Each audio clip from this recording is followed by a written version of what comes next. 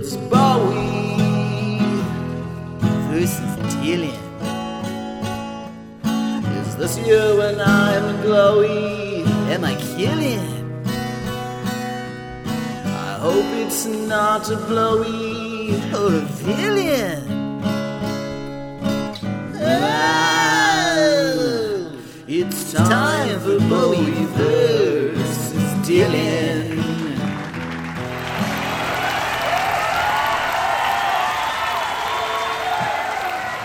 Hello, and welcome to Bowie vs. Dylan. I'm Charlie, and I like Bowie. I'm Jake, and I love Dylan. And today we're talking about the year 1998. 1998! Take yourself back, Jake. I'm there. You were in high school. I was also 17 years old. We were in the same high school. We sure were. No, neither of us really realized at the time, but Bowie was doing some stuff in 1998. He's coming off. It's a little bit of a quiet year, but Bowie's quiet years, especially in the 90s, just mean that he's doing a bunch of crazy crap in the background, which makes for some fun things to talk about, Jake. He's crapping in the background? That's weird. Oh, Jake, come on. So, Bowie released Earthling very early in 1997. I actually do remember that coming out, by the way. Do you? I do. Yeah. Okay. All right. I don't. Classic rock nerd at the time. Very nerdy. Oh, okay. Very nerdy. Well, this wasn't classic rock, but yeah. Well, he's a classic rock musician, or at least that's how I knew him. He was. And I was reading Rolling Stone and Spin Magazine like on a loop, basically. Had I given up on Rolling Stone yet by then? Probably not. That's a couple years in the future. I did like Spin a lot, though. Well, yeah. Anyway, Earthling came out, and he toured off of it heavily throughout the year. And then he just took it easy in 1998. Chill or out. so it seems. Jake, Oh! Let's talk about something right now. Was I supposed to have a reaction to that? Oh! Oh! Wait, take it from the top. Try it again. Okay. And so he just took it easy in 1988. Yeah. Or so it seems. Oh! That was a little too much, but we're going to go with it. All right. So Bowie was, very involved in art, especially in the 90s. Like, he did make a lot of his own art. He had one show. I'm still waiting. This is one of those products that I want a book of his, an art book for Bowie of his artwork. Because he's got some actually, legitimately good artwork out there. Sure. Mostly from the late 70s and the 90s. Bowie was on the board of the magazine Modern Painters for multiple years, including 1988. And he notably had his own publishing company called, what was it called? 21 Publishing? 21 Publishing. 21? That published art books. Really? This is a thing that happened that we don't really get into. He could have published some of Bob Dylan's painting from that period. And his gates. Some pictures of his put some gates in there. Oh, man. A free gate with every magazine purchase. Get a gate. But his biggest success with his publishing company, he published multiple books. And I actually just not very long ago, Jake, was doing a little searching for about 21 Publishing and found their website, which has not been updated since 1998. And it's still just it's just sitting there like that? It's just sitting there like that. That's amazing. I know, maybe it's 99, but it's not been updated in quite some time. So I don't actually know when it closed or anything. It's a little mysterious as to what happened with this. It was not, didn't do a lot. But its most successful book was notable for this year, and it's a good story. It was about an artist by the name of Nat Tate. Are you familiar with Nat Tate? I am not. Not off the top of my head. He was a little-known artist, well-respected, but, not known real well, abstract expressionist, but not known really well because late in life, which he wasn't very old, I forget, I think he was in his late 30s when he died. But later in his life, he worked hard to get all of his work back. And he'd, buy back paintings or talk to people he sold paintings to and say that he needed to make improvements to it or change things and get them back, and destroyed them. Oh, what? And then once he'd done that, he committed suicide. Oh, that sounds. I know, it's really kind of a crazy story. That is crazy. And so there's very, very little known about his work, and there's very little of his work left. It's theorized that about 95% of his work was destroyed by him himself. But Bowie had a couple pieces by him. One that he thinks he got from an art fair. He did like the blurb on the back because like this one that he bought off the street or something. And so the book was written by William Boyd about Nat Tate, and Bowie published it and threw a gigantic launch party at Jeff Koons' studio. Jeff Koons is a very well-known artist. One, I think I've heard of that. Yeah, you should have heard of him. He is a very well-known artist. If you don't, you're dumb. And all these people, all these big, like, well-known art people came, and they schmoozed and hobnobbed and told anecdotes. There were some people that knew him, and some people that were like, yeah, I met him this one time, and, I did this gallery. I'm pretty sure I think I had one of them, but I got, like everyone's talking, like almost everyone's got a story about this guy because he was well known. And then it was announced that the whole thing was a hoax. Wait, what? The whole thing was a hoax. Nat Tate never existed. Okay, I'm glad I didn't say that I had heard of him at the time. Oh yeah, well, it sounds familiar. Doesn't it? Like it kind of sounds like, oh yeah, like I probably would have said that. Like so. It sounds kind of familiar, but no, I can't place it. That probably would have been my response. Who perpetrated the hoax? So William Boyd, the author, was the main guy behind it. But they were both. He was on the board of Modern Painters with Bowie. So Bowie is like a high person because he published the book and he threw this party at Jeff Koons' studio. It was actually on April Fool's Day. Yes. And it was just this big old fat wonderful hoax. Wow, I really like it. Hey, so there it is. I read the Nat Tate book sometime. It's not very long, and it's kind of dry actually, but it just feels very real. But there's very little art in it. There is a little bit, all of it done apparently by William Boyd himself. But I just think it's wonderful. Go Bowie! Way to prank those. The intelligentsia. What a prankster that guy is in New York. Yeah. That's hilarious. All right, with that little anecdote out of the way, let's go through a couple of weird little things that happened in 1998, and then we'll get to the meat and potatoes of today's podcast, Jake. Oh. So weird little side dishes to start. We started with that wonderful Nat Tate appetizer. Uh-huh. Now we're moving into... What? Did you plan on doing sort of like a food theme today, or did this just occur to you? This is coming up organically, Jake. Wow. This is great. Mm-hmm. This is organic. This is farm fresh, homegrown, free range. Yeah. That's all I got. Organic. I'm salivating over the tasty. Over Bowie covering Gershwin. Yes, I am, sir. He did that in 1988. He covered Gershwin with Angelo Badalamenti. Oh, yes. Who that is? Do you know who that is? I don't. No. Unless he's an Italian opera singer. That doesn't sound familiar to me. Well, he doesn't sing on this. Bowie sings on it. No, I probably don't. But he did a cover of A Foggy Day in London Town. Oh. So... I don't know that song either, but it was interesting. It was very, it's very, classy. It's not like he, threw in some drum and bass like he was doing at the time. But no, there was no early EDM backbeat on that thing? No. He stayed away from that. What you're saying... It was just a very odd little thing that happened, in the middle of 1988. And something I was not aware of until I was organizing or until I was researching for this episode, which... at this point, especially at this point in the podcast, there's not a lot of stuff that's like brand new that I'm like, wait, what happened? Surprises are few and far between. What I'm hearing you say is that you can't make fun of me anymore for Bob Dylan's obsession with Frank Sinatra because.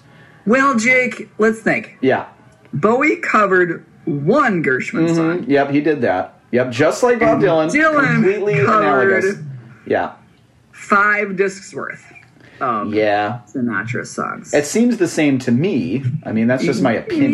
Yeah. Mm-hmm. And the Gershwin cover was on a comp of Gershwin covers. Yeah. Well, I mean, the Sinatra covers were on a comp, but only Bob Dylan did all them. 5. And there were 3 of them. One the equivalent of 5 albums. Hey, Jake, all you got to say right now is Rough and Ready Ways, which, as of the recording of this, comes out in 2 days. Baby, I'm so excited. The early reviews from the New York Times are in. Everyone loves it. It's just a Bob Dylan-a-thon. I'm so happy. I wanted to kind of apologize to you because...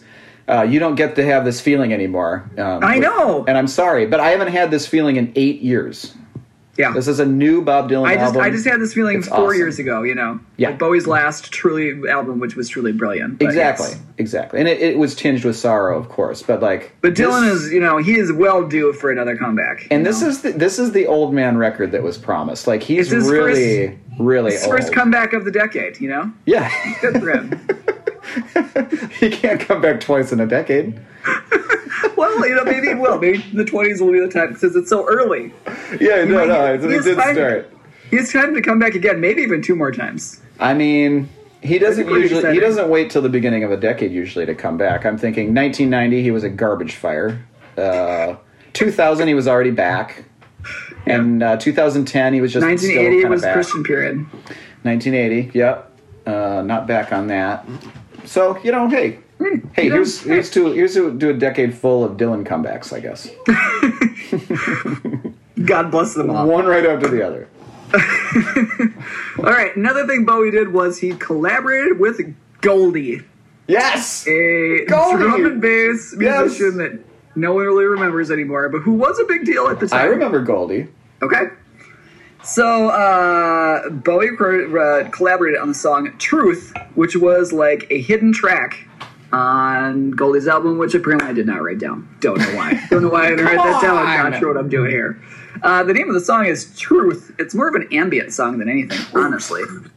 But Goldie was doing like crazy stuff because Yeah. disc 1 of... I gotta find this thing. Why did I not write that down? What am I doing with my life, Jake? Chaz, nobody knows. You're not. What am I doing? You're not even working anymore. Oh. You're just not doing the podcast, basically. Not doing the... Apparently. You're growing that summer beard. That's something. Well, I am working on the summer beer. This Way is to Saturn's go. Return. That's the name of the album. Thank you very much. Hey, I knew that. It's a 2-discer. Disc 1, track 1 was Truth. Mother, which was an hour-long orchestral drum and bass song. So you're saying the most 1998 thing you can think of. I didn't listen to any of it. The second song on disc 1 is Truth, featuring David Bowie, which includes a hidden track, The Dream Within. So Bowie's not on the hidden track. I was mistaken about that. Retraction Action from a minute and a half ago. Okay, retraction So, action Bowie right did that. now. Bowie was kind of like hanging out with Goldie and having fun for a little while. They also were in a movie together called Everybody Loves Sunshine, which we talked about. It came out in 1990. Oh yeah, I remember that. It was not supposed to be very good, and I didn't watch it. Wow. So there's that. Wow. Next up, Bowie recorded a new song for what movie, Jake? The Rugrats movie. I was going to say that, but I didn't It's want to. called Sky Life, and apparently they couldn't use it, and it didn't come out on the album. It's never been released or even leaked in any form. So, do you think that they sent Bowie like a couple choice unreleased episodes of Rugrats, and they were like, "Hey, why don't you get inspired by this?" Big I don't deal. know, and this isn't like SpongeBob, where he did it because his daughter loved SpongeBob. His daughter was not born yet in 1998, Yeah. so he just was like, "Yeah, I'm gonna do a song for Rugrats." Well, Rugrats was a big deal. I'm gonna back go then. for it. Rugrats was kind of a big deal. I mean, Nickelodeon and all. Nickelodeon was a big That's deal. still pretty. But- I don't know why that would mean that David Bowie would basically, come out of seclusion to record songs for it. Well, he wasn't really in seclusion at this point, to be fair. I know, but listen to all the other stuff he did. Gershwin. He covered Gershwin and collaborated with Goldie. I mean, why not? I guess so. Now it makes sense. All right, his Oh, final man. thing is he was in a movie that came out in 1998 called, the official title is Neo West. Neo It's West. Neo. Neo. It's a Neo West. it's a spaghetti western. Oh, Yeah. cool. Neo West. Maybe it's not called Neo West. I don't know. What is Why the would- matter with me? The translation is My West, or it came out in multiple My places West. as Gunslinger's Revenge or Gunfighter's Revenge. Okay. And I was really sad. He's actually has got a pretty big hole in this one, and I really wanted to watch it. But you And did. But like everything right now, you just didn't do Feel that. Neo West. No, I couldn't find it. I couldn't find it anywhere. Oh, yeah. That happens. And so I have through so many of Bowie's deeper cuts for film wise. I have found multiple ones where you can't even rent them. Like Right. I'm a straight shooter. If I can rent a movie legally, I will do so. But if I can't, then I'm going to find it on YouTube or find it somewhere else. And Right. I couldn't find it anywhere. No. Like, it's not available to rent through any platform that I could find. And it also is not existing in bootleg form anywhere that I could find. So I intended to watch this movie, and I couldn't do it. Did you try the dark web? Did you go on the dark web? No. Okay. No, Well, do you that, didn't Jake. try hard enough Nope. then, I guess. Nope, I did not hack anybody's computer or Right. dig into 8chan, nothing down there. Ugh. Ah. I I'm asked glad you didn't do QAnon that. if he could help me out, he or she, but nope, no luck. Too busy talking about crazy conspiracy You theories. could have gone on Reddit and just seen if you didn't fall into a conspiracy theory hole. Well, I don't know. Anyway, I did find some clips of Bowie on YouTube from the movie. Okay. And I could have bought it on DVD, but it wouldn't have come in time to, record Wow. this podcast. And you don't want a DVD hanging around. Well, yeah, whatever. No. It's like Bowie is the bad guy, Oh. and in what I saw, he was really pretty creepy. It was good. Villainous. He's like singing this gospel song with a guitar in the middle of the night outside some guy's house, presumably some guy that he's about to kill or something. At least wants to freak out. Yeah. They're inside, and finally someone comes out to see what's going on and try to stop him, and he busts the guitar over the guy's face. Whoa! I know, it's pretty hardcore. Nice, It's pretty awesome. Yeah, and he's got a couple creepy minions behind him all the time. Sure he does. Looks real unhinged. He's acting kind of, doing whatever he wants to do because he's, the charismatic bad guy. Apparently, he has a photographer traveling around with him at all times, take pictures of him, just being a badass all the time. He's like, did you get me smashing the guitar on that guy's face? Oh, he wasn't in the West, Jake. He's got a Southern accent, got a Western, Does he pull it off? a drawl. Yeah, he pulls it off. I mean, again, I couldn't watch much of it. I found about a 5-minute clip. It was basically that scene of him That's good. singing and then, busting a guitar over a guy's face. That was basically all I saw. The movie did apparently was reasonably good. I don't know. We'll talk more about it in points. Great. All right, Jake, is your appetite been whetted well enough? Yeah, are we? So what you're telling me is we're not to the meat and potatoes yet? Not yet. I'm getting full, to be honest. I'm getting kind of full. We got one thing left, and it's a big one. It's a big old daddy. Jake. All right, Big I guess. old meat and potato. Hit me up. Jake, in 1998. Okay. In 1998, Bowie released BowieNet. Something we've hinted about and danced around for years, but have not dug into deep, and here we are. Here we are. So the thing to know is that Bowie was heavily into the internet early on. He had email in the 80s, he talked about it. He was really involved in this and really, there's some really great videos of him from about 99 talking about what he thought the internet would be like in 10 or 15 or 20 years. And it's eerie how much stuff he just predicted. He got a couple things off, but he was really talking about how, the implosion of the music industry due to, online digital sales. So he was predicting all that. Wow. He was way ahead on a lot of this stuff. Wow. Okay. He released his first digital-only single in 1996. Wow. No one knew what anything was, No. iTunes is still, when did iTunes come out? 2003 or something? They just give you, a thought about all of this. Napster was barely a thing in 96. I don't think it was a thing. So he releases BowieNet, which isn't just it's not just DavidBowie.com, it's more than that. It was an ISP, Jake, an internet service provider. I don't know what that means. I just told you. Okay. But let's learn more. I have I read through I found the initial press release for BowieNet, and I'm going to read you some selected parts and tell me if this isn't at least a little bit exciting to you. Okay. Imagine it's 1998 and you're a David Bowie fan. Can you read it in a robot voice, or what are you going to do here? I was just going to read it normal, but I could do robot voice if you prefer. Well, I think you got to do it. I'm trying to. I'm going to use a hype voice. Well, like a carnival barker, or not like that? Yeah, somewhere in that neighborhood. Okay, all right. World renowned as a pioneer in music, performance, video, film, and art, David Bowie will once again make history with the Tuesday, September 1st launch of BowieNet, the first artist-created internet service provider. To commemorate this epic occasion, Bowie has planned a special countdown internet celebration. The festivities start at 9 p.m. August 31st with webcast performances by Annie DeFranco, Ooh. The Specials, The Jayhawks, Jesus and Mary Chain, and Space Hog, plus a surprise performance by a special guest.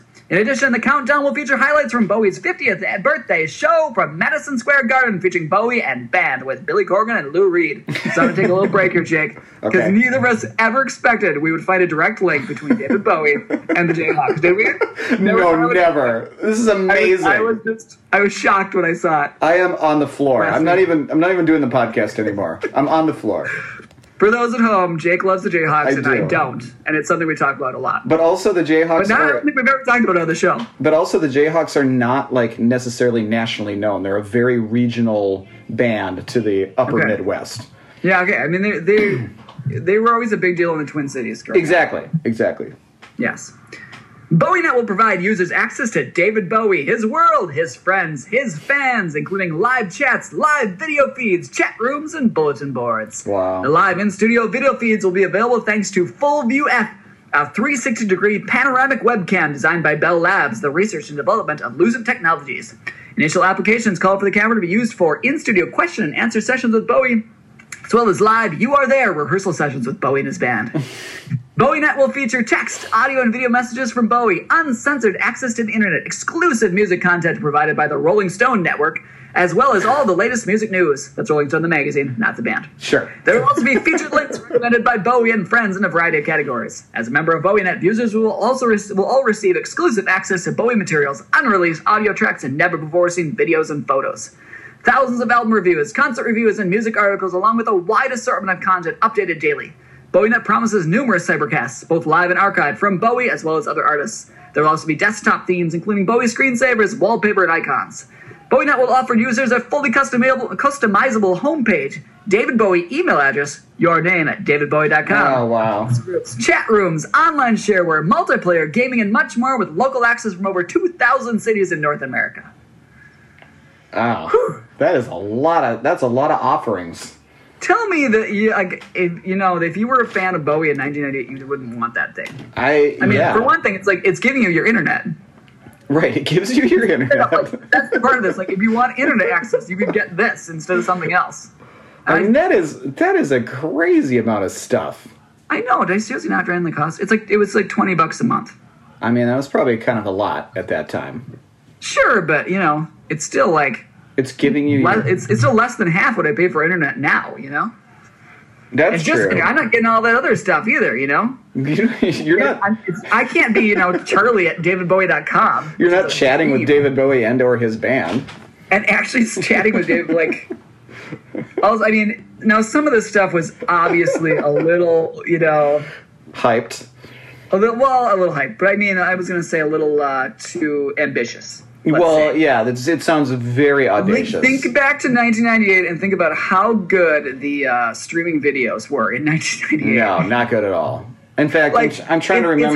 It's hard to think about this, to think now of Bowie just streaming something live from the studio. That sounds awesome. But back in then, a 360-degree panoramic webcam on dial-up on a dial-up modem. Yeah, you're on dial-up DSL at the best,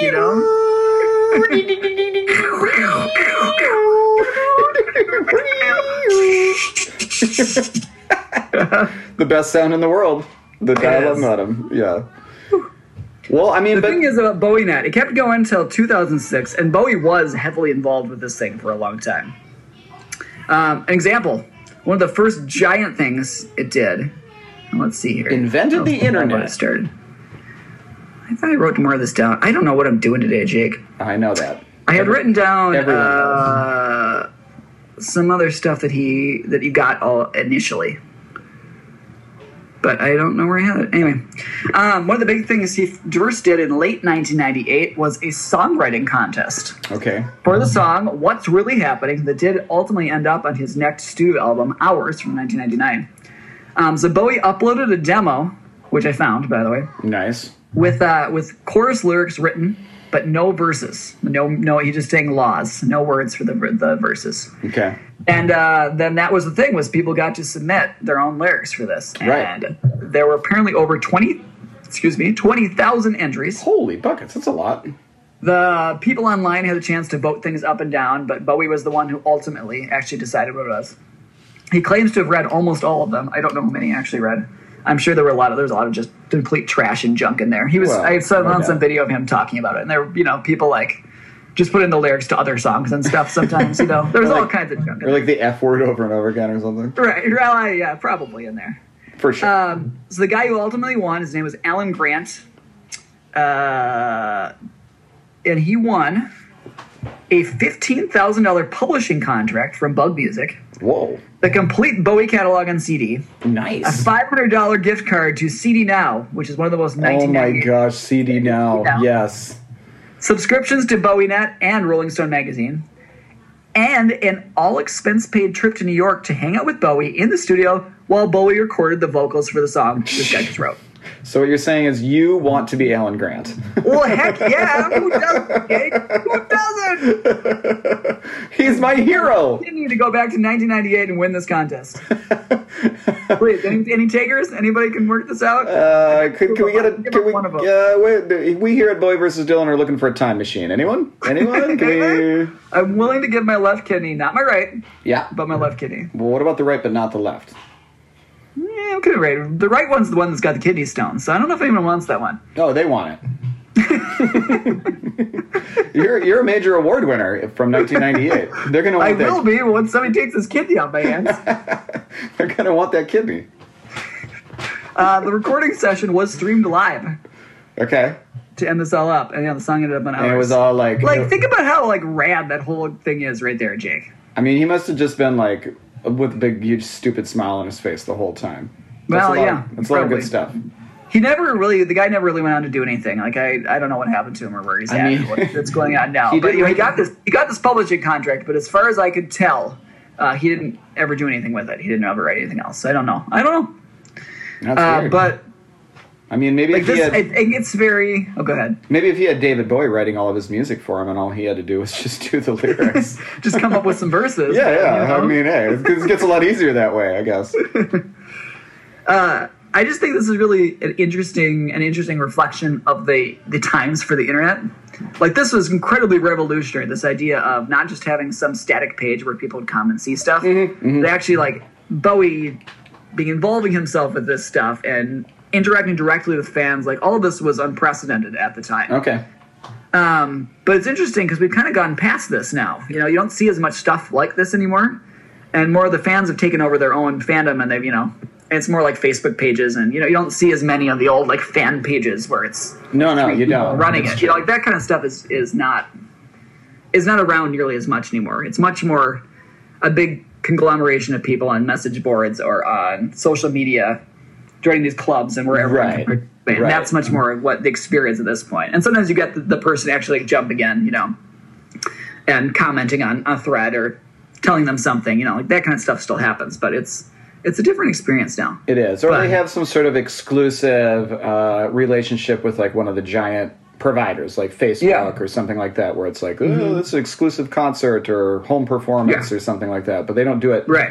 necessarily on their own webpage. Right, exactly. Yeah. And it's more run by the fans than it is run by the artist, him or But herself. like live video, 360, this and that, like that's all happening, now. It's all happening now. I mean, Right. yeah, absolutely. And in a way that, everyone can enjoy at this point, Mm-hmm. unlike 1998 when basically nobody could. Like for instance, you and I are staring at each other right now, though we're 2,000 miles apart, and I That's can see true. your face and your mouth moving. Like that, even that is an innovation.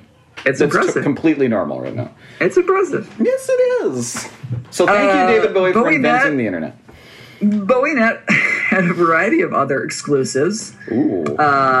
It kicked off with a track called Fun, an exclusive track that only got its first official release earlier this same year.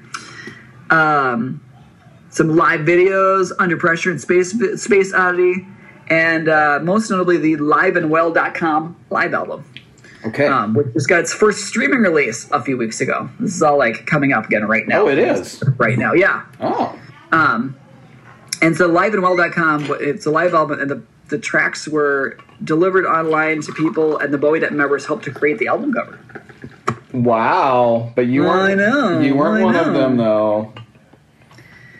So again, like this whole thing, it is a big deal that Bowie did this, and he did it when he did. He was really on top of things really early on this. He wasn't the first person to do anything, but he wasn't the first person to release a digital single, but he was the first major act, like big act, to do it. Sure. But Jake, What? Bowie has a Guinness World Record official. Okay. For What? BowieNet as it being the first artist-created internet service provider. Oh, wow. Doesn't Does Dylan have one of those, Jake? Dylan still doesn't know what the internet I is. didn't think so. No, he does not. Although I was doing some research, and Bob Dylan, I don't remember what year it is, but BobDylan.net did receive a Webby Award in some year for being the best musician website on the internet or something. He does have a Webby Dylan Award. or Bowie won so many Webbies, including a Webby Lifetime Achievement Award at one point. I know he did. Who cares? I care. Who cares? Okay, let's talk about some other Guinness World Records that Bowie has. Oh, okay. Great. He apparently had at one point, he doesn't anymore, the most UK #1 albums by a British male singer. This is like a Grammy Award. Very, very specific. He had the most UK #1 albums by a British male singer, but that record was later broken by, I'm ashamed to say, Robbie Williams. Oh, I thought isn't Ed Sheeran English? That guy's like Well, I mean, +1. he might have broken Robbie Williams' record. Robbie Williams broke David Bowie's record. Oh, yeah. He may or may not have broken Robbie Williams' record. What about Jamiroquai? Plus, does Ed Sheeran have 9 albums yet? I don't know, but they sell like 1 billion copies, so Well, whatever sure. it is. But if he doesn't have 9 albums, then he does not have... Well, he'd have to have 10. I think Bowie had 9. Robbie Williams had at least 10. He's got at least 11. I don't think he has 11 albums. Those are all #1s, and I mean, that's kind of impressive, I gotta say. Robbie Williams. Okay. Bowie has the Guinness World Record for most video views in 24 hours on Vivo. For what? Again, that may have been broken by now. I don't know. But, it had to have been it was in broken place at by one point. What was it for? Was it for a Black Star it thing? was for something off the next day. Yeah. The next Probably day. Where Are We Now? Since that was, I don't think so. I think the stars are out tonight. I'm gonna write it down because That has to be Who cares absolute- about this record? It's a top record. I bet Taylor Swift took that record and just stomped all over it. She On Vivo. Yeah, on Vivo. She might be too cool for Vivo. No, nobody's too cool for Vivo. Come on. Come on. Vivo's so cool. Bob Dylan's And all Jake, over Vivo. here's one to bring us back together because this is one that Bowie and Dylan can share. Namaste. Largest simultaneous rock concert TV audience at 1.9 billion people for, that's right, Live Aid. Yay! Yes. The worst concert Bob Dylan ever put on. Yay! All right, I got a multiple choice question for you, Jake, and then we're on to the year here. Wow, you have ready? you have for a nothing, you purportedly Yeah, I talked nothing a lot. year, you sucked up all the oxygen here. It was an exciting time. Technologically advanced. So Bowie frequently interacted with fans online, in message boards, in chats, in all kinds of stuff. Oh, he was just there. What was Bowie's name online? Was it artist, Artist? traveler, sailor, or spy? Artist, traveler, wanker, Sailor, Or- Jake.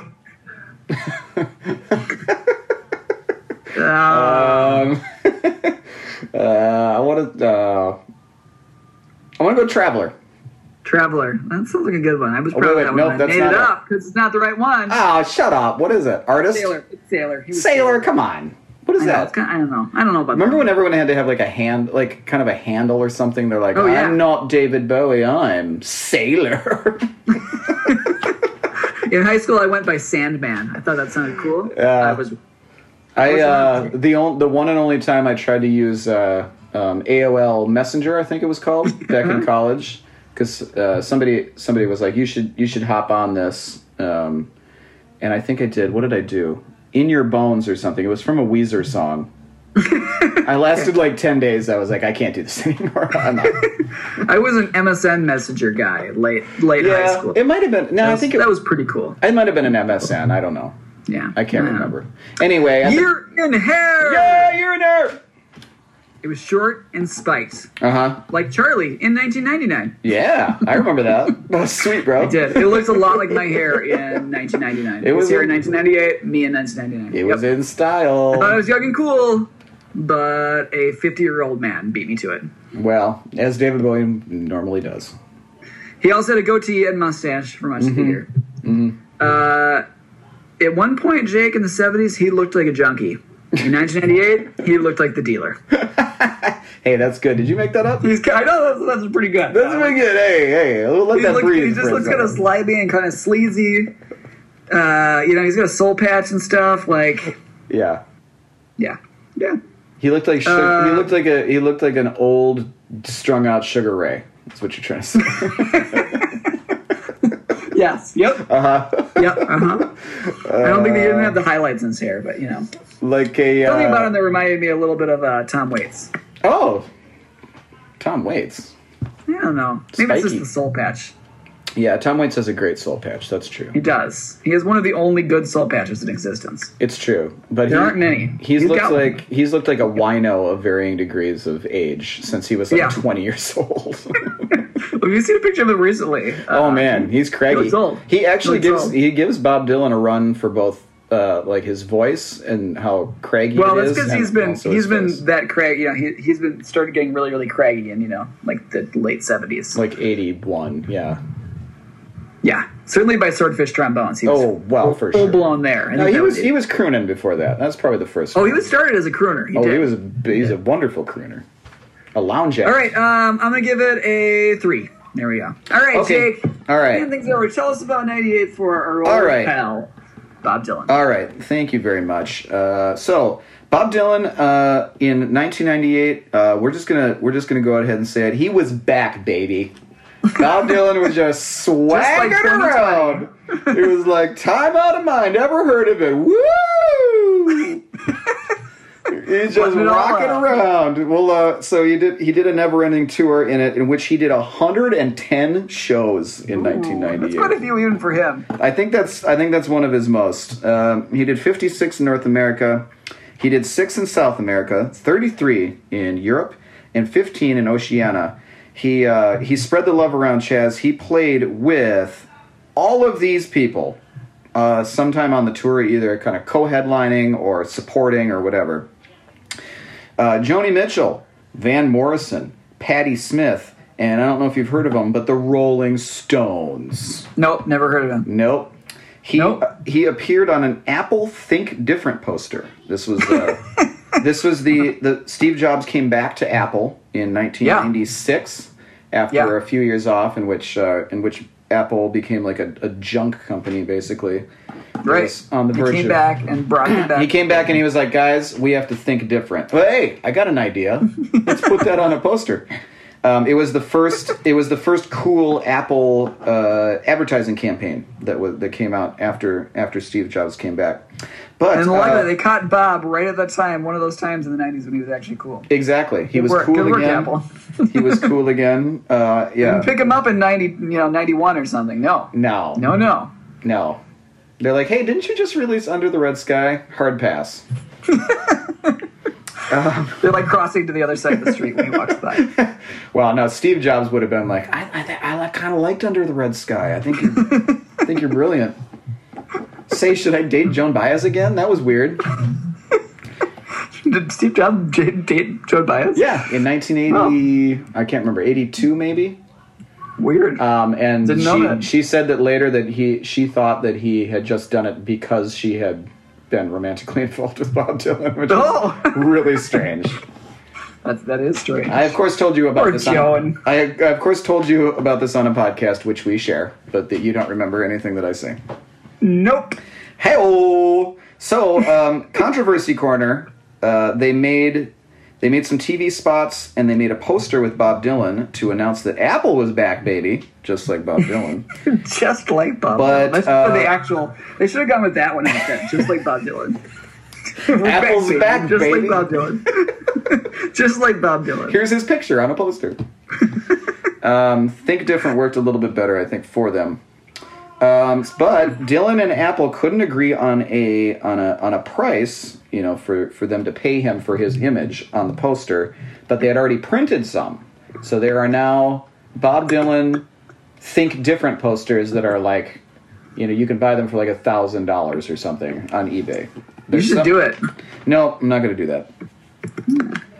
Okay. Well, yeah.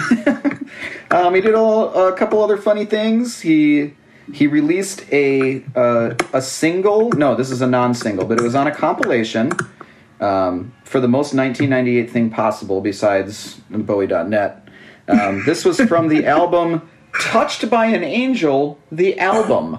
Oh, he was on Touched by the Angel, the album. Oh my god, I'm so jealous. It was an alternate version of the song Dignity, which he had recorded for the Oh Mercy sessions, and which ended up coming out on, he did a version of it on MTV Unplugged.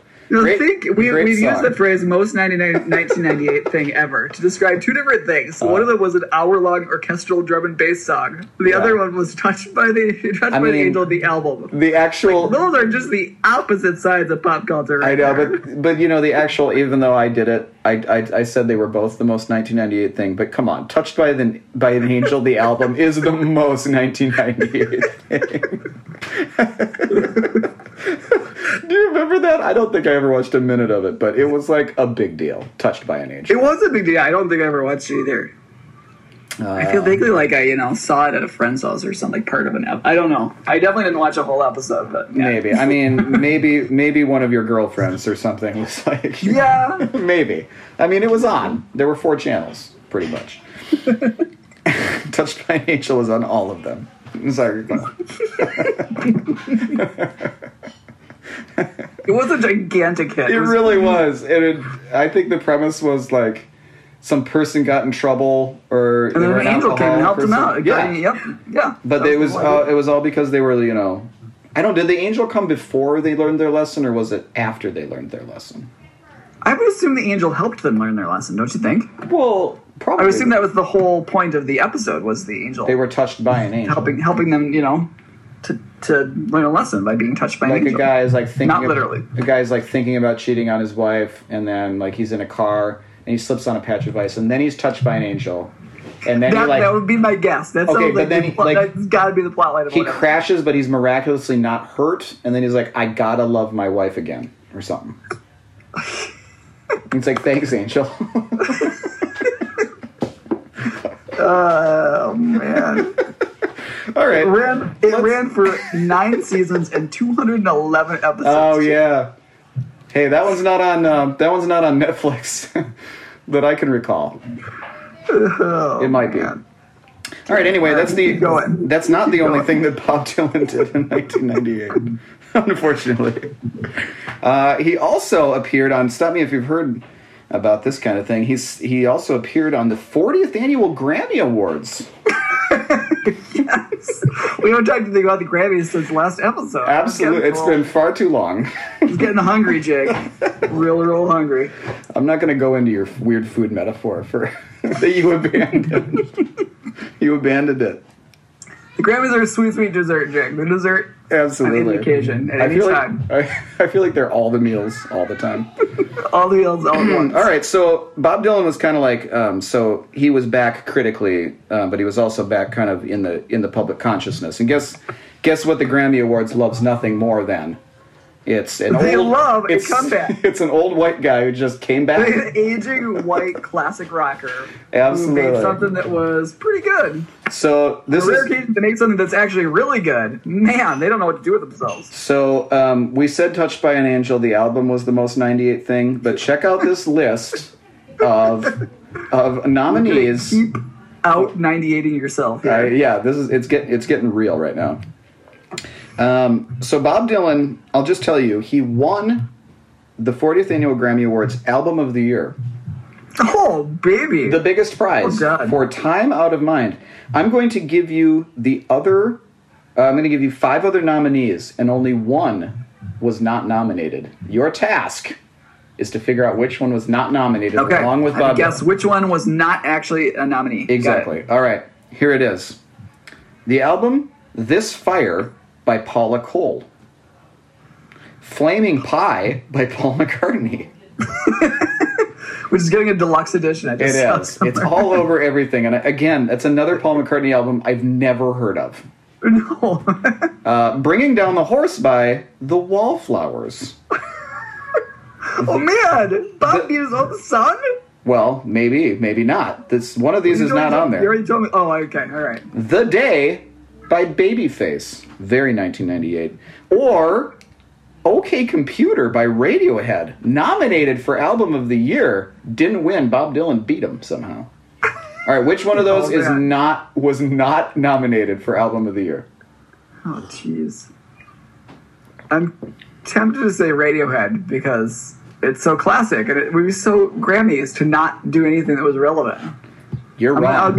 I'm gonna go with Radiohead. No, they actually recognized You're wrong. They actually nominated them. Now, Good for them. what was funny is they show the face of the artist as they're nominating it. They clap and everything like that. So all the people were on there, waving and stuff like that. And they actually Radiohead show up. They didn't show Bob Dylan, and I don't know if it was like maybe one of the guys just made this horrible face, just like, huh?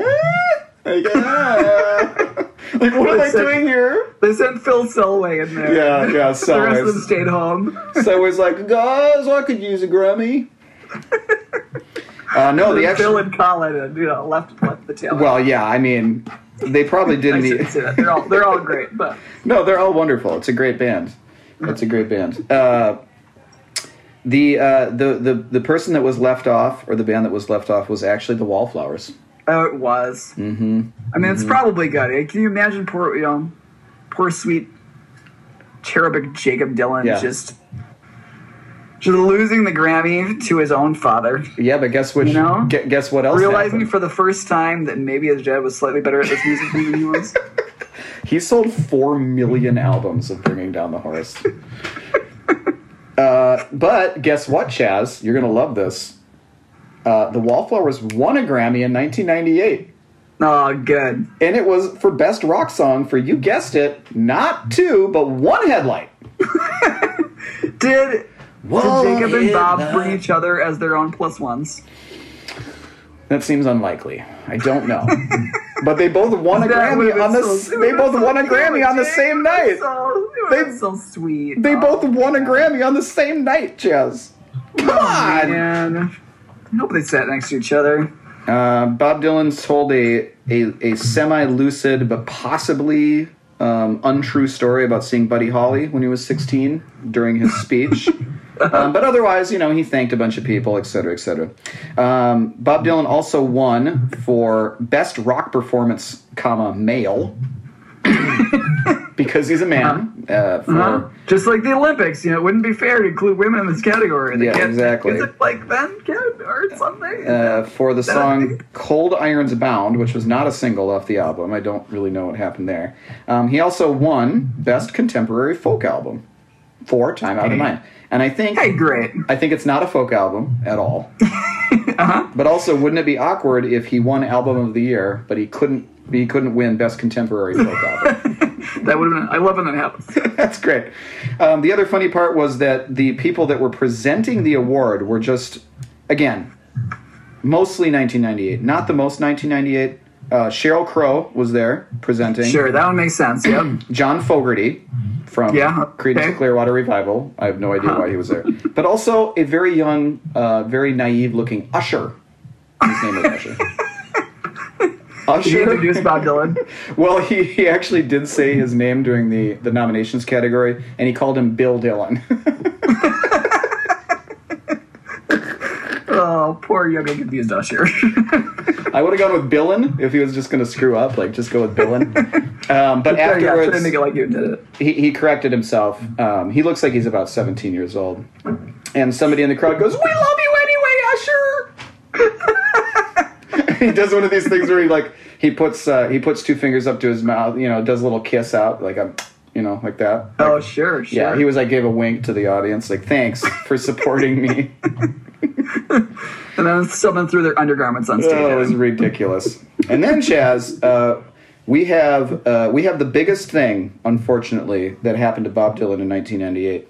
If you Google Dylan 98, you're gonna on Google, the first roughly 300 trillion things that come up. Can I interest you in a 2-word poem called Soy Bomb? Do you know about Soy Bomb? Soy Bomb happened at the 40th Annual Grammy Awards. During Bob Dylan's performance of Lovesick, he performed, a strange man came out of the audience in back ripped off his shirt to reveal the words "soy bomb" painted on his chest, and he did this weird spastic, kind of robotic, weird dance for like a good 40 seconds before he got dragged off of stage. This happened on live TV. Awesome. So this, it turned out that this guy, they threw him out. They actually ended up throwing him out of the place without his shirt. They just like put him out in the cold. It turned out that it was a multimedia artist, choreographer, musician, actor, and curator named Michael Portnoy. Michael Portnoy gained some measure of fame from this whole thing. Well, yeah. He calls himself, I really like this, I want to start calling myself this as I meet people. He calls himself a, quote, director of behavior. Director of behavior? He's the director of behavior. Anyway, I don't want to get too much into it, except to say that when questioned by reporters, Portnoy explained that the soy bomb was a 2-word poem. He says, soy represents dense nutritional life. Bomb is obviously an explosive destructive force. So, soy bomb is what I think art should be. Dense, transformational, explosive life. And he said he meant soy bomb as a spontaneous explosion of the self to reinvigorate the current music scene. He also said... Did it work? Well, you'll just have to ask... Did he reinvigorate the entire music industry? I mean, ask the year 1990... With one 2-word poem during the Grammys? Ask the year 1999. I think it got a lot better after that, don't you? It's true. 99 was better. So how it happened was Bob Dylan's management company hired a bunch of like cool-looking, hip, young 20-somethings to stand behind Bob during this thing, and they paid him $200 a pop. They just stood there and like, pretended like groove to Lovesick, which is like it's really slow, and it's about like death and dying and lost love and everything, and everyone's like, yeah, Bob, and they were trying to get a good vibe going. Sure, Mr. Portnoy saw this as an opportunity to espouse his views on whatever it is that he's talking about.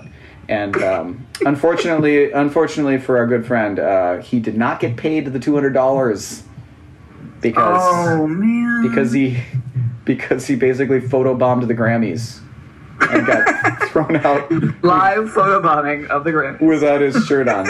So anyway, he's kind of an interesting character. He's a former comedian. He has all these crazy out there ideas about everything. One more thing we should have him on the show. Yeah. Hey, Michael, we know you're listening. I got 2 words for you, Michael. Soy bomb. Ever heard of it? Never heard of it. I would have gone with bomb soy, but that's just me. I don't know. Bomb soy. It doesn't have the same ring to it, Jig. I don't know. I guess it doesn't. Guess you're not a poet. I have one more thing to say about Bringing Down the Horse, the seminal 1996 album by the Wallflowers. We have another connection between David Bowie and Bob Dylan because of this. Watch this now. Okay, so I'm watching. Just to set the stage here, in case you didn't know, podcast audience, and Charlie, maybe you didn't actually realize this. Jacob Dylan is Bob Dylan's son. Whoa! Did you know that? Did you? Just yes or no? I don't know. Nod or something. You must. And also the lead singer, the Wallflowers. The Wallflowers. They released their album, Bringing Down the Horse, as I've mentioned. They later released a special edition with 2 bonus tracks. One was a Jacob Dylan penned song called "Used to Be Lucky." Which Bowie song do they cover? The second is a cover. One guess as to the David Bowie song they cover. I don't know. Come on, what's the only Bowie song that anybody covers? Heroes? Yeah! Okay. All right. We can be heroes. That's what I'm assuming it sounds like. I have no idea. I did not come across that cover when we did our covers episode. How did I not Special edition bonus track. That's why. Bringing Down the Horse. All right, one other thing happened for Bob Dylan in 1998. It was the release of the Bootleg Series, Volume 4. That's right. 'Cause It's 1 through 3 called- were all together. That's right. 1 through 3 were all together, released in 1991. It was a chronological journey through outtakes and live performances for the years 1959 through 1991. This Okay, is cool, Bob cool. Dylan Live 1966. The quote, extreme air quotes, Royal Albert Hall. Oh, right. Aha. This wasn't actually that show. It was not actually that show. It had the story is it started getting bootlegged in 1970 or 1971 as the Royal Albert Hall concert. CBS, or Columbia Broadcasting Studios, officially recorded 3 of the concerts on the famed 1966 World Tour featuring Bob Dylan and the band. Right. They were not the band yet, but you know what I mean. I do. One was at the Royal, or actually 2 were at the Royal Albert Hall concert. One was at the Manchester Free Trade Hall, and one was, oh gosh, didn't write it down, but it doesn't matter. Somewhere else. Doesn't matter. This is the show where someone yells Judas very clearly Oh, man. on the recording. Go ahead, do it. Judas! I don't believe you. You're a liar. Bob Dylan says that thing that I just said, then he says, play it effing loud! And the band launches into Like a Rolling Stone. Everyone loses their mind. It's incredible. Anyway, people had bootlegged this as the Royal Albert Hall concert. They found the actual tapes, and they realized that it was from the Manchester Free Trade Hall. They released it in 1998 as a 2-CD set. The entire concert. The first CD is a solo acoustic set by Bob Dylan himself, all by his lonesome, real nice. He goes back into the dressing room, does some Quaaludes and some methamphetamines probably, Sure, takes don't we some all? speed. He's like, you guys want to join me? The band is like, I guess so, because we do this every single night. They come out, they play, and it's a totally super electric cool set where everyone's mad at him for rocking out. Man, can you get mad at somebody for rocking? Well, I know. You know what they say, Jake. You got to fight for your right to party. You know. The Beastie You know what I'm Boys. saying? The Beastie Boys do say that. You know what I'm saying? That's not something that you thought up, but that's what they say. I don't think I claim that. It's an old saying. An old saying goes back. It's Long time. an age-old coin. Age old tale Coin. about how you have to fight for your right. Anyway, Party. this is basically. I'll talk about it a little bit more in points. Maybe I'll just kind of leave it at that. It debuted at number 31 in the U.S., number 19 in the U.K. Back when selling records kind of mattered, 1998. Maybe one of the last years where it really mattered. Yeah, what was that internet that Bowie kept talking about? Yeah, that World Wide Web that he invented. Uh-huh. Okay, so He that's all. didn't invent it, Jake. He didn't make it. He just made it cool, Jake, okay? That's all the things that Bob Dylan did. But I have something for you here. I think it's really interesting that you introduced to the audience the idea of some merch. We're making a T-shirt, and I just want everyone to know that that's for real. Go to Bowie vs. Dylan right now, and you can see that you can purchase this T-shirt. I was coincidentally thinking of some merch madness myself, Chaz. I wanna run some merch ideas past you live on the podcast and see what you think of them. Okay? Huh. Okay. I didn't tell you about this. No. But since Bob Dylan didn't do anything but just swagger around the world in 1998, I thought maybe I'd do this first. You should be. All right. First, tell me what you think about these merch ideas. These will probably be available at some point on BowieVSDylan.com. Okay, first up, we have the Year in Hair Bear. These are 52 special edition plush teddy bears with David Bowie's hair from each year that he was alive and as a musician. Okay, so... Oh, man, we can make it a subscription service where we send one out a week? Yeah, sure. See, this is what I'm telling you right now. Absolutely. For the low price of $799, you can get a new Year in Hair Bear.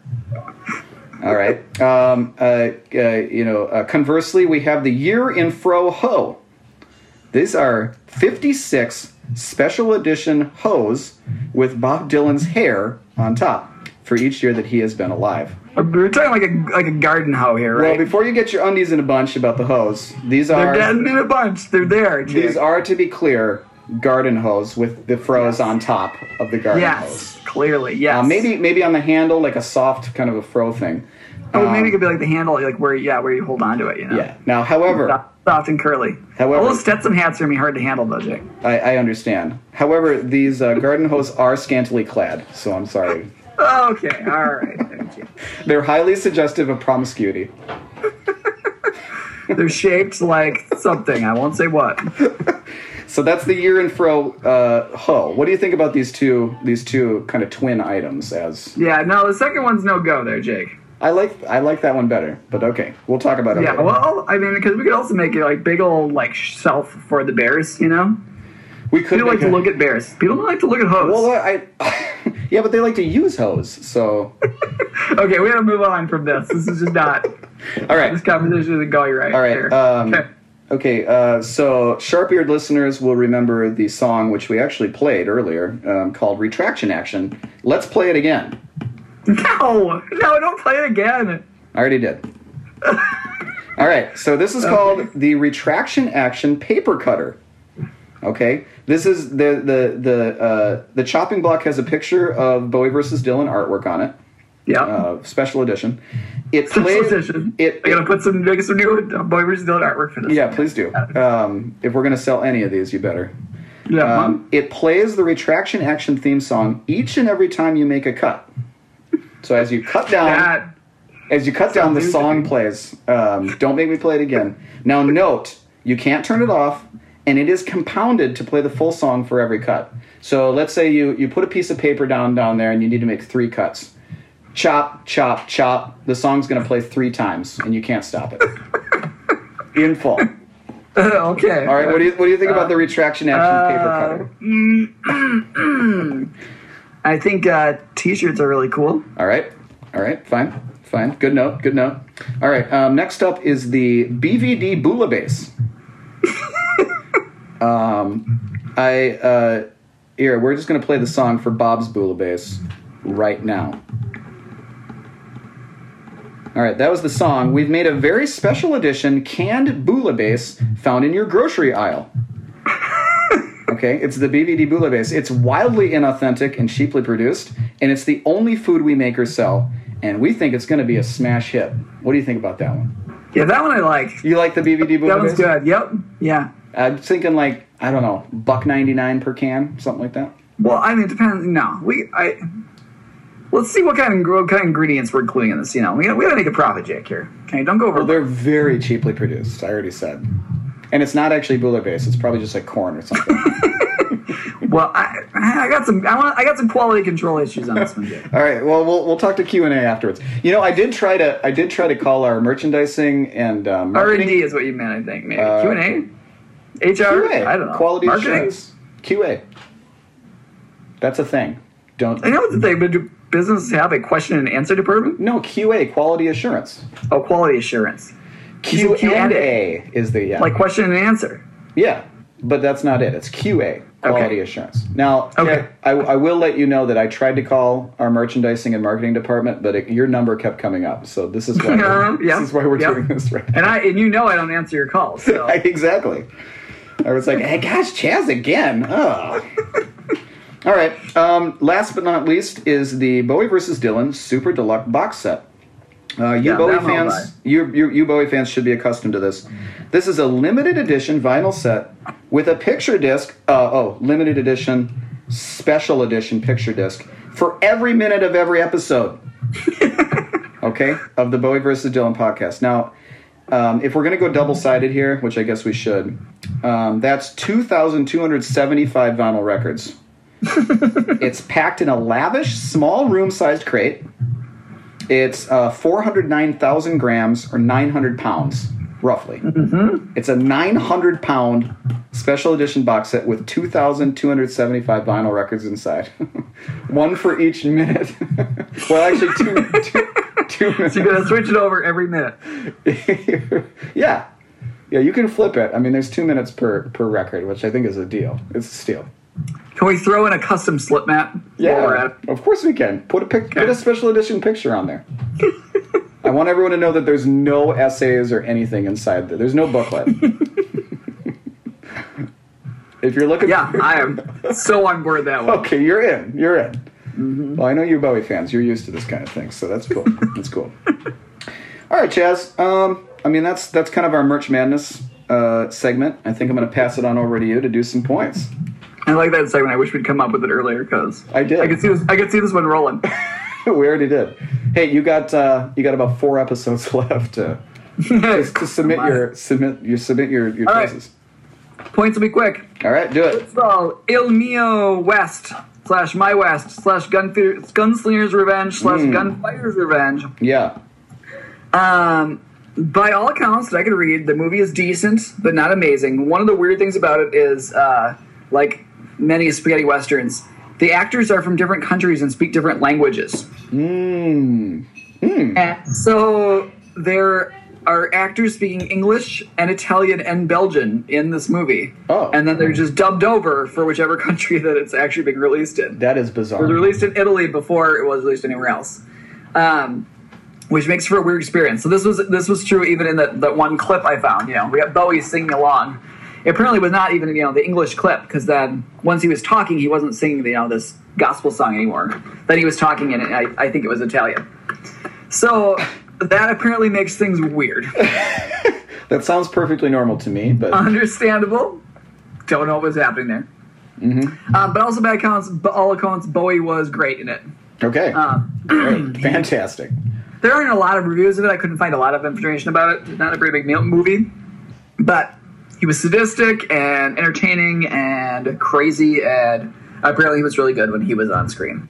So I'm going to give it 0.5. 0.5. Okay. And finally, we didn't talk about it ahead of time, but I don't care. BowieNet deserves a point. Ah, fine. Like, seriously, I mean, it ran for 8 years. I don't know how involved he was later on. I did find... I got into Jake by accident. The current Bowie site apparently still has all of its old new, even though they're not linked to anything, its old news articles are still there from going back to 1998 when this was initially launched. Okay. What is that? And so you can't just get to them like they're normal. I was tinkering around a little bit, and I found one of them by accident, and then was able to change the URL around. You could find all of them from 1998, and so I was able to look through and he was doing so much stuff there. There's just so much involved with BowieNet, and he was there were news, multiple news things, sometimes multiple a day. There were probably 100 news articles for the year of 1998. Bowie was on top of this thing. I don't know if he did. I'm sure he didn't do every news article, but just what this was and what this helped other artists build was humongous, and it really is notable. Yeah. How big of a deal this is. Give him a point.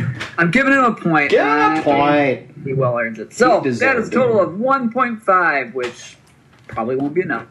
It won't be enough, but it is, a positive year in the 90s. That's not, that's not nothing. It's not nothing.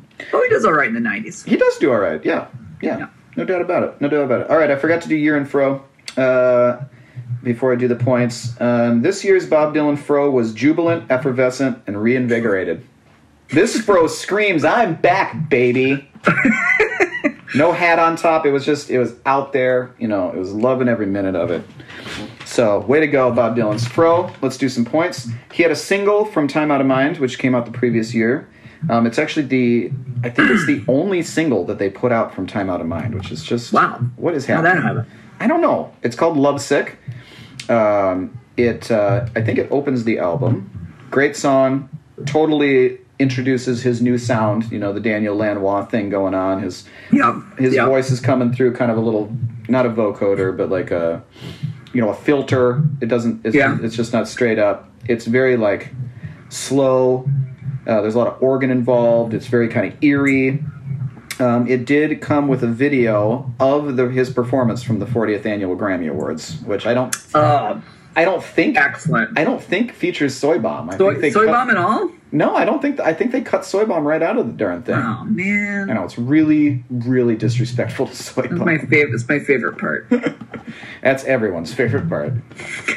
But it's a great song. It was really emblematic of his new direction and his being back. So I give it a +1.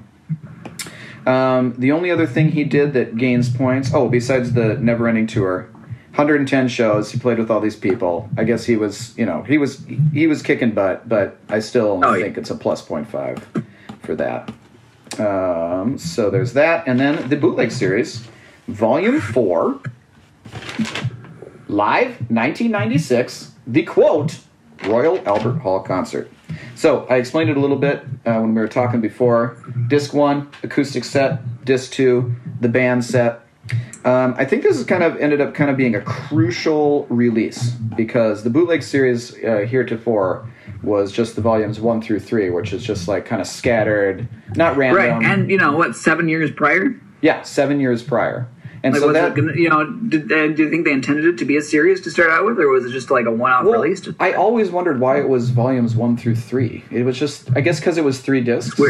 Weird. Because it didn't focus on a certain decade or anything. Right. We talked about it. Most of them were from the '60s anyway, but there were 3 discs in it. So I think they kind of reimagined what the Bootleg Series could be, and they started dragging up actual bootlegs. Right. Because then after this, they actually had started coming out regularly, right? Yeah, they started coming out regularly, and now they basically come out. And now it's a once a year. It's like a once a year thing, right? I think that they had to take care to find the next good step in this thing, and I think this is a really good release. It has this really nice A and B side kind of action with him playing acoustically and then playing with the band. Yeah. Both sides are really great. It's well recorded. They cleaned it up really nice. You can clearly hear the controversial parts where the audience is yelling at him and calling him Judas and all that kind of stuff. Yeah, it's got just a wonderful. Gotta hear that. The whole wonderful version. Got to hear that. You need it. Chaz wants to go back and re-record himself just yelling Judas every 2 seconds or so. Don't we all? After I'm done winning that songwriting contest. Back to 1966 and yell Judas. Yeah. So first back to 98 to win that songwriting contest. And then back to 66. I got a busy summer ahead of me. Yeah, you got nothing. Don't worry, I'll be back before I left. You got nothing better to do. The release itself introduces the format that they still use, except for the super deluxe box set editions of these. It's this nice 2-disc set. It's got a 40 or 50 page booklet inside. It's kind of got this soft cardboardy cover thing. The fonts, they're still using the same font, the Bob Dylan font in it. So it actually, in many ways, it's the actual first Bootleg Series. Yeah. They didn't repeat the format. The first one came out on those huge, clunky 3-disc jewel cases that are 5 inches wide or something like that. Yeah. This is all nice, real deluxe, real sweet. So I give it, out of a possible -3 to +3, I give it a +3. I think it's a. Whoa! I think it's a bad boy. It's probably my second. It's probably my second favorite Bootleg Series. What's number one? Really? That would be. I'm just having a brain fart right now. The one from. It's from the same time period. It's the Super Deluxe Edition from 65 through 66. I'm just having a weird brain thing. Cutting Edge. Thank you. The Cutting Edge. Cutting Edge. Yeah. The Cutting Edge. I mean, that's incredible. That's incredible. All the best stuff is on there. But this one's real good. So Bob Dylan comes out to a 4.5. Not too shabby. Befitting his status. Bob's back, baby. No, he was so back in '98. And just personally, I knew his classic older albums. I knew Bringing It All Back Home, the trifecta, basically. I probably also was listening to Blood on the Tracks at that time. But when he came out with Time Out of Mind, 1998 was the first year that I loved Bob Dylan. I was all in on his comeback. Loved Time Out of Mind. Listened to it all the time. You probably heard me listening to it. Probably, since we lived in the same house at the time. Yeah, that's right. We were in somebody's basement at that point, weren't we? If not, we were in our own basement. Were we in our own basement? Okay, cool. Yeah. There were 3 basements in a row. That was the third one, and that was our own.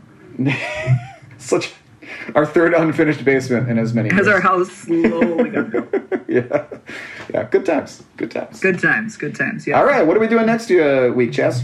Hey, so first of all, folks, I want to let everyone know this was our last year in the 90s, Jake. Wow, we have done every year in the 90s now. Boom. Wow. First decade complete, right? And next episode, we're going to do our final year of the 80s. Wow. That Well- year being 1998.